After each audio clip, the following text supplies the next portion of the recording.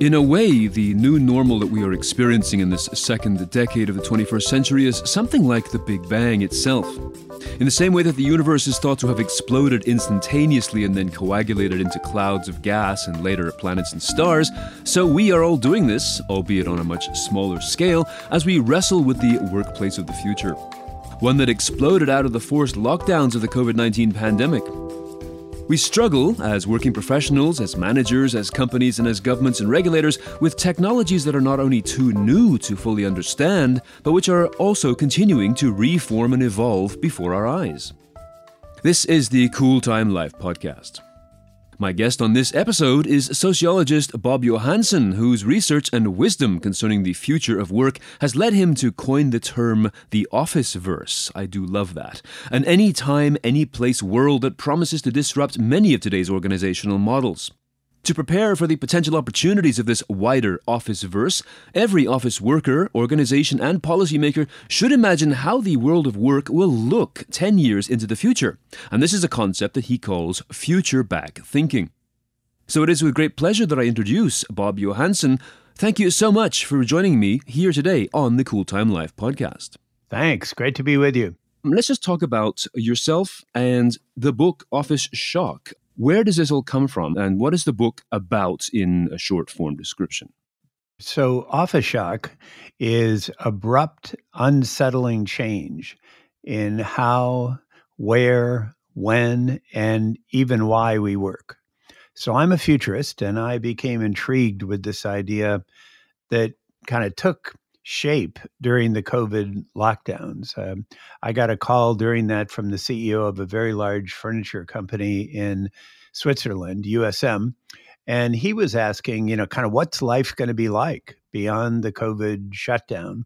And could we begin an exploration, which led to the Office Shock book, begin an exploration, a future back exploration, thinking 10 years ahead, kind of beyond the noise of the present. Thinking future back about all these basics of offices. And so we began the research 2-year project, came up with ways of thinking about the choices that people are making.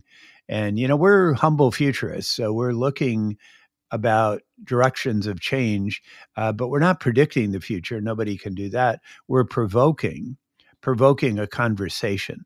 And that's what the Office Shock book does. And basically, that's what I do. I'm a futurist. I've been doing this a long time. I'm at Institute for the Future in Silicon Valley. We're the longest running futures think tank in the world. We've been doing distributed work since the 70s. So we were a spinoff of RAND in 1968. So this book does come out at just the right time. The changes in the workplace are coming at us now at an exponentially increasing rate. And as you said, the COVID pandemic situation created a bit of a spike in so many different areas and forced some change to happen much more quickly than we expected. So we're seeing these massive changes, and along with it, of course, is a great deal of confusion. And your book appears to me, at first glance, it appears to me a manual for surviving, followed by being a manual for thriving, but at least to begin with, to let people know what's going on. So this was written by yourself, and was Christine and Joseph also involved in the writing of the book? Oh, yeah. So it's I've got two co-authors on this book. Joseph Press is an architect by training, a PhD from MIT, and he's a workplace architect that has transformed in his career to being a digital transformation expert.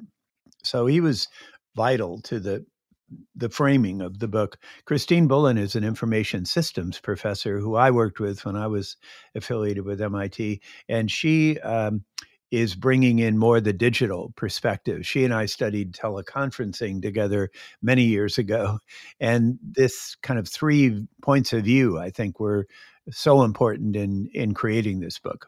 Absolutely. And it reflects so well in the structure of the prose and the way it reads. It's such a comfortable read.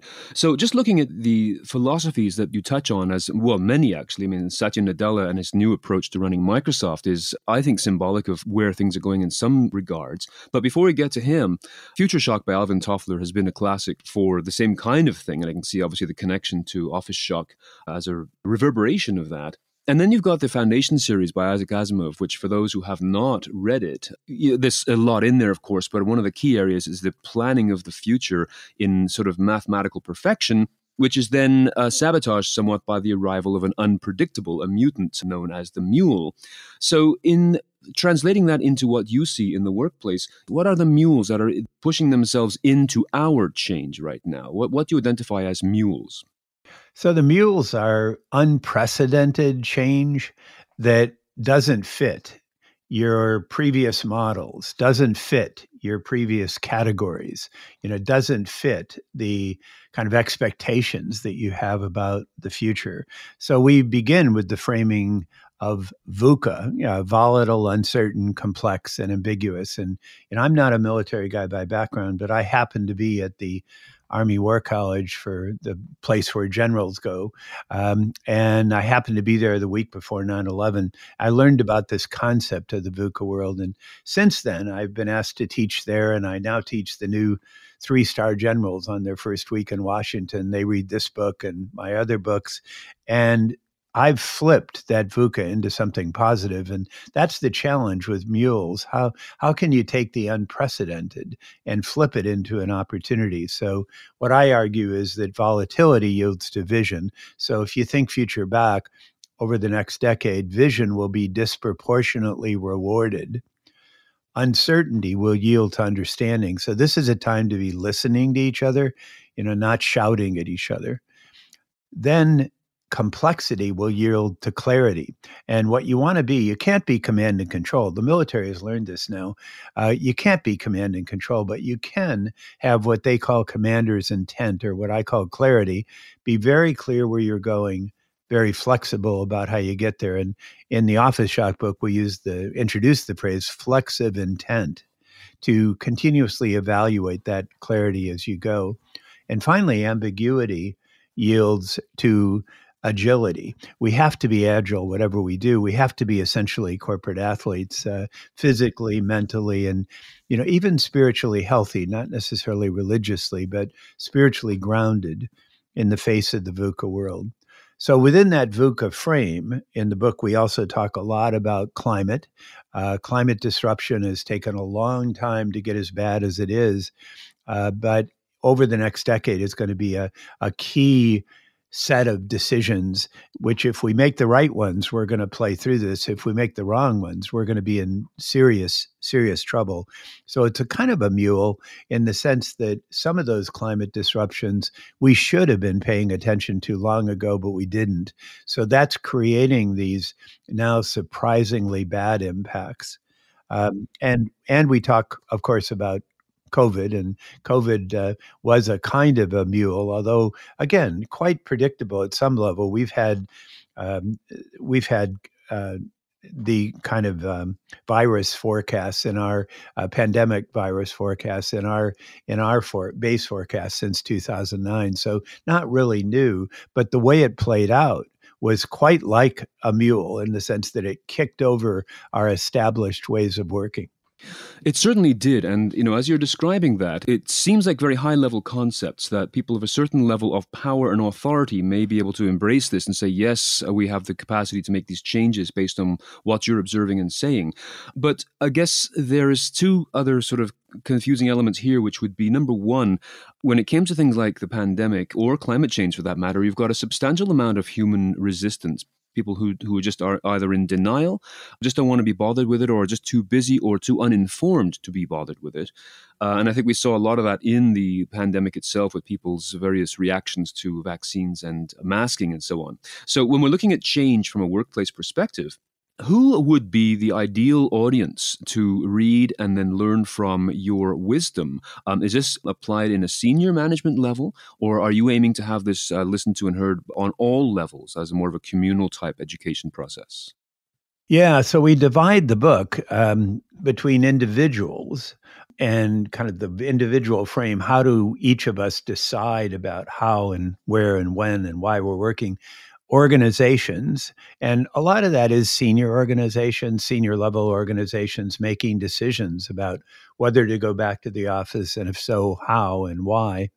And then finally, policymakers like elected officials or city managers or planners planning cities, and this whole idea of doom loop cities that came up since we finished the book, where you've got kind of empty office towers and figuring out what to do at the community level. So it applies to all of them. But let me say, as your question implied, the COVID shutdown was very unfair to individuals. So if you had a good place to work at home, if you had bandwidth and good Right. equipment, and you were free of kids running around or elders you had to care for, if you had a good setup to work from home, then the way of working remotely was possible for you. And for some, it was very good as as an alternative. But for some, it was really awful. It was traumatic. So this is very unfair, the way this is playing out. And the challenge, if you think future back, is how do you make it more fair? So one of our 7 spectrums of choice is all about belonging. And we talk a lot in there about the wealth gap and how to bridge that through alternative ways of working. So this is a book and a philosophy that can be embraced by people from not only different levels of organization within, let's say, a so-called knowledge work environment, but also in those other workplace cultures that aren't so computer-based. I think one of the things I really enjoyed was the fact you used the word office as a verb, to office. Is that an original concept? Because it changes the lighting. It changes the entire perspective on work, and it's really marvelous.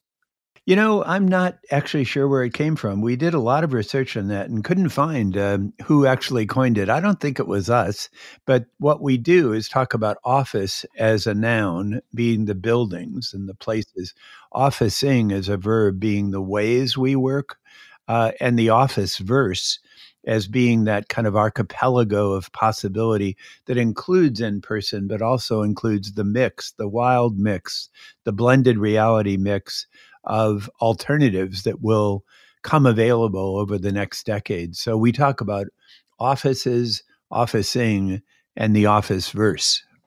I'm not sure if Isaac Asimov was attributed to this particular quote, but there was somebody who once said that the perfect machine is one that has no moving parts. And I've always thought, Nice. the smartphone is a good example of that. But this word office, it sort of digests everything down to a singularity. The word as a verb changes everything about the Mhm, perspective of the workplace. So I was really amazed at that. mhm. This we can sort of translate across to another pandemic-related incident, which was the Great Resignation, which you mentioned in the book, which to my knowledge anyways, was sort of noted as a spike at the height of the pandemic in 2020, maybe 2021, but certainly at the middle of all these bad times, that people were leaving to find a new way of working. The way I describe it is that it was no longer worth it. I mean, the commute and everything else about it just wasn't worth it. And so you describe, and you use the quote, imagine a world in which more office workers are motivated by a sense of purpose and meaning, which is very liberating and very welcome as a concept, perhaps of Mhm. more self-driven work and life pathways compared to the gray flannel suit mindset of decades past. So this is a liberating idea, and I think there's a lot of people who would grab that and say yes, the self-motivated class who would say, yes, I can do that. I can change my career even to do something where, when, and how I wish to be. But also, going back to the unfairness principle of before, what about the average person who's got a mortgage, got bills to pay, got kids to feed, and Mhm. sees all of these changes as more of a great threat to their stability and to their career?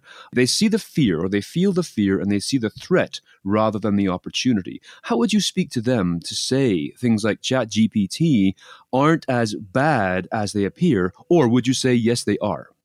So ChatGPT is kind of another story. I hope we can come back to talk about that under the what we call the spectrum of augmentation. But to get to the basic question that you're asking, yes, it is very confusing. Yes, it can be very unfair. And yes, there are real challenges to sort these things out if you've got a very difficult financial situation and kids to support and mortgages to pay and the like. Those things are real challenges. The good news of this is that there's more flexibility now. So the bad news is there's going to be fewer traditional jobs in the future. The good news is there's going to be more ways to make a living, I love that. more ways to make a living, even if you don't have a formal job. So the challenge is, how do you sort out all these various ways to make a living? And it is a real big challenge, but there's way more to this than the Great Resignation. That was an early term, and it was really far too simplistic. What was happening was a number of people, as you say, the more well-to-do of the world were saying, yeah, I don't have to do this anymore, I'm going to resign. Well, they actually went to work somewhere else or in some other way. It wasn't like they quit working. It was really that they resigned but found a better offer. And it was a very competitive environment in that time. And, we can see now that the tech companies were over hiring Yeah. during that period, and we're paying the price of that now. So then it was called the Great Reset, and that was a better term. We've called it often the Great Opportunity, and it's a great opportunity for companies to rethink, for individuals to rethink, for cities to rethink. But you do have to flip those dangers, those threats into opportunities. And we introduced the 7 spectrums of choice in the book, and this is 2 years of research all around how do you start the right conversation. And during this period, the dominant conversation that you read in the popular business press or from many CEOs is, when do we go back to the office? And there has been a push in some industries and with some people to force people back to the office. We know now that those kind of mandates don't work. They don't work. You can't just mandate people go back to the office. It's very difficult to do that. What does work is to think this through in terms of the 7 spectrums of choice, beginning with purpose. Why an office at all? Yep, So the first right. question isn't, when do we go back to the office? The first question is, why an office at all? What's the purpose of That's the right. office? And there's good answers to that question, but it should not be an assumption. It should be a question asked. And the answer is, in-person offices are better for orientation, trust building, renewal, early stage creativity, and culture building, particularly for young people. But if you think about the old-fashioned offices weren't very good for any of those things. So if that's the purpose, then you've got to rethink the design of your in-person offices. And to me, that's the beginning point. What's the purpose? Then the other 6 spectrums of choice are, what are the outcomes you're seeking? And we're futurists, so looking future back, we think climate is the big kind of outcome you have to play for over the next decade. Then we ask, how do you create a climate of belonging? Then we ask, how can you position yourself? How can you position yourself on the spectrum of augmentation? We're all going to be augmented in some way 10 years from now, but the question is how? Then you get to the question of, where should work occur, and when do we go back to the Right. office, and how and what kind of offices? So notice that question of when to go back to the office, we're facing up to it, but it's number 6 out of 7 for us, 6 out of 7. And then the 7th question, which these are all in order, the 7th question is, how do you create agility to be able to respond to the VUCA world, to be able to respond to all the pressures of individuals, of organizations, and of communities?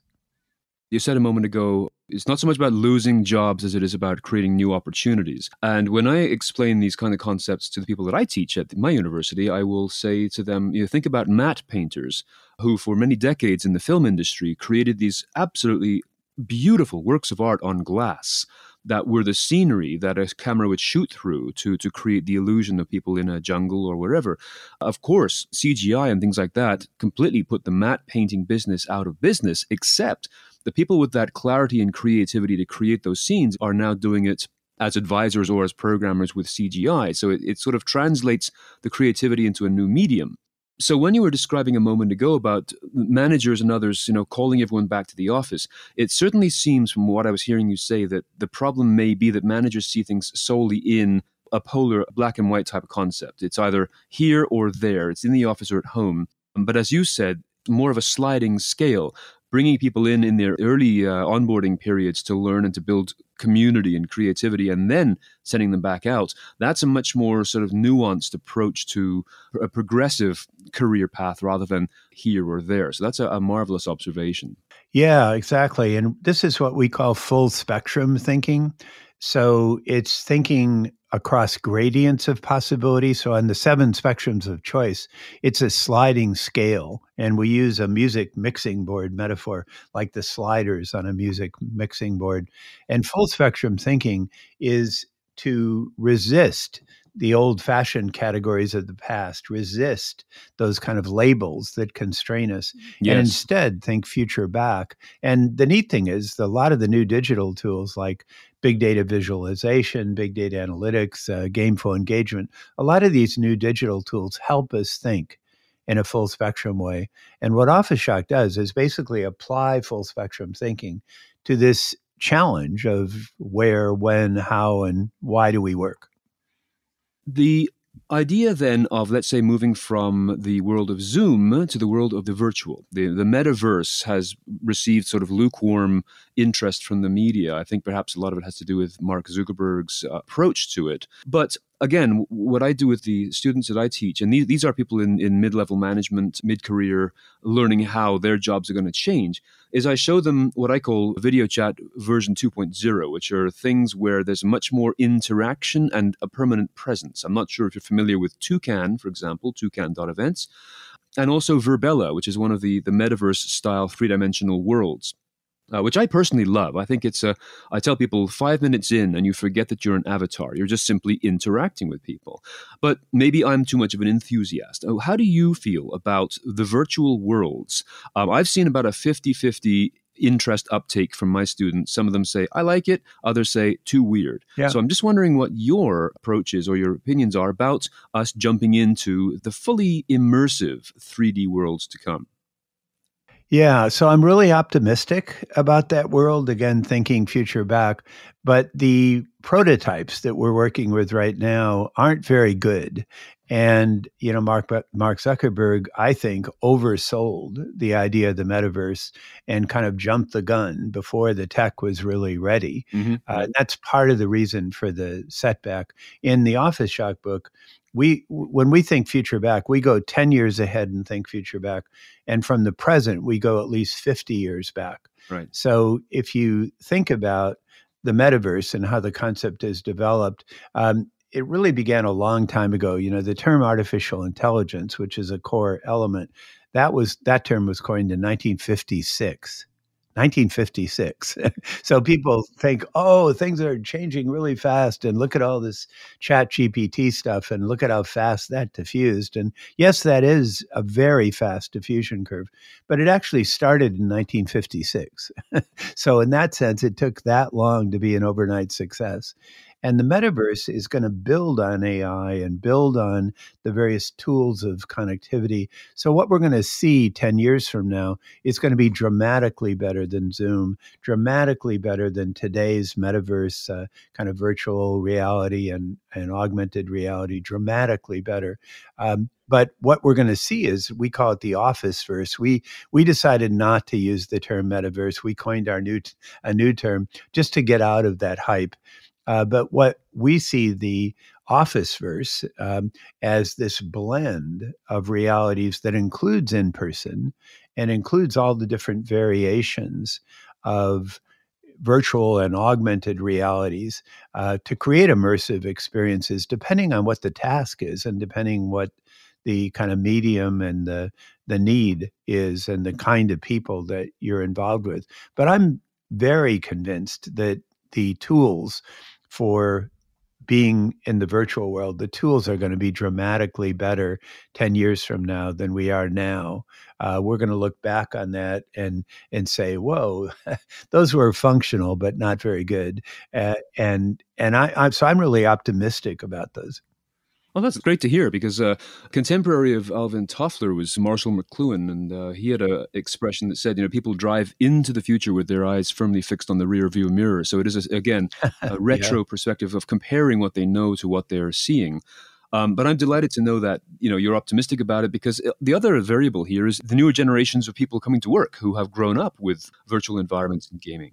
That is a really big variable, and we talk a lot about the true digital natives who, we define in the book as 27 or less or younger, 27 or younger in 2023. We're even more interested in what we call the XR natives, the cross reality natives, the blended reality natives that are 17 or less in 2023. And those are the young people that I believe are going to change the world because they're growing up with digital kind of savvy skills coming from gaming and coming from homeschooling, a bunch of other experiences that have been both good and bad. And those young people are going to bring a perspective. They're also very concerned about climate in particular. And in the US, they're very concerned about guns in particular. So they're going to have points of view. And many of them are angry, and most of them are digitally savvy. So they're going to be a force to be reckoned with.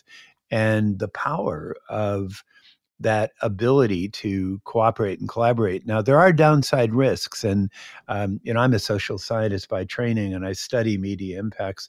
It's easier to measure the negative impacts on kids than it is to measure the positive impacts. And there's plenty of my colleagues doing study after study about the risks to kids of smartphones and social media and the like. I'm not denying those. I think that's a real issue. But I also think there's a big opportunity for kids to change the world. And I think we ought to talk about that too.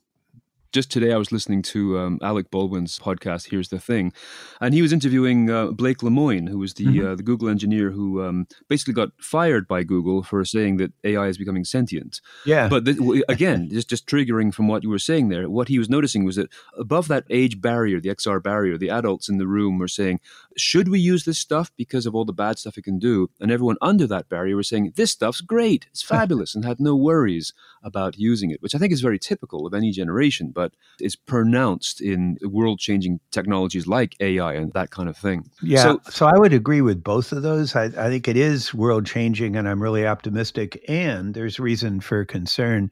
I think, Blake Lemoine got caught in the middle of quite a weird conversation, which then got accelerated by ChatGPT. And, we use the William Gibson quote, the future is already here. It's just unevenly distributed. And yes. if you think about ChatGPT as a signal, it was introduced, it was kind of let loose with no advertising, but for free. It was let loose on November 30th. A month later, it was what we call a future force. A month after that, when a stable version was released, it was a trend. So it's gone extremely fast. Now, we refer to that as augmentation. And the way we're asking the question is, what do humans do best? What can computers do best? And how do humans want to be augmented? Right. And I think each of us needs to ask that question. So I'm a writer, I write books. And if I'm going to be writing books 10 years from now, I'm going to have to be augmented by something like Chat GPT. It's just a given. I like it for first drafts. I love to do titles. I love to do outlines. I love to do editing and finalization. I don't like the blank page to do the first draft. And ChatGPT is actually quite good for that. So I used it to draft chapter 8 on the chapter of augmentation. And then we have a GPT chatbot for the book. So you can actually find it online. We'll put the links in here for your listeners. So I think we're going to be augmented. That's just inevitable. The question is, how are we going to augment it? And that's not inevitable at all. The questions of sentience and of computers taking over from humans, that's an important conversation, and I'm glad it's happening. But we can proceed with the conversation about augmentation separately from that conversation around sentience. And again, I think Blake Lemoine got caught in a kind of weird vortex conversation. For the time being, to call our audience to your book, where can people find you, find the book, and take advantage not only of the book itself, but that marvelous sound slider board tool, and of course the chat bot as well. So where can people find you, learn more, and buy the book? Sure. Well, you can buy it anywhere. It's on Amazon and all the usual bookstore sources, just called Office Shock. Officeshock.org has all the resources, including the music mixing board, slider board, for people. We're an independent nonprofit Institute for the Future. We want to share these resources, and you can find them on that. We'll put in a discount code for your listeners, and we'll put in the link to the Office Shock chatbot. But the Institute for the Future website, we also train people to be futurists. We've got a Foresight Essentials program. We've got a big program called the Equitable Enterprise on the wealth gap and kind of ways of designing organizations to be more equitable and fair. So we'll put all those links in for your listeners.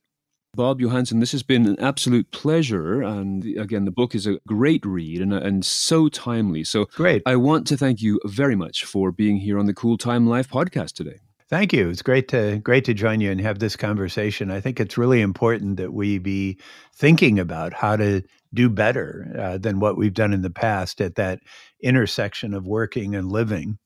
Office Shock, Creating Better Futures for Working and Living by Bob Johansen, Christine Bolin, and Joseph Press is published by Berit Kohler and is available wherever books are sold. You can also learn more about becoming future ready by visiting officeshock.org. There's a lot there, including some amazing courses. Cool Time Life podcast listeners can also get 30% discount off the book's list price by entering the code OFFSHOCK, that's OFFSHOCK, after adding the book to your cart. So here is the book page. It'll be in the show notes as well. It is www.bkconnection.com/books/title/office-shock. If you have a comment about this podcast, you can also drop me a line through the contact form at steveprentice.com, where you'll also find my social media links. A full listing of past episodes is available at steveprentice.com/podcast. And if you feel you're getting value from this series, please leave a review, tell someone about us, and if you want, you can support us on Patreon. Contributions from our listeners allow me and my team to spend more time researching and preparing our podcast series. So if that feels fair to you, please visit patreon.com/Steve Prentice. Until next time, I'm Steve Prentice. Thanks for listening.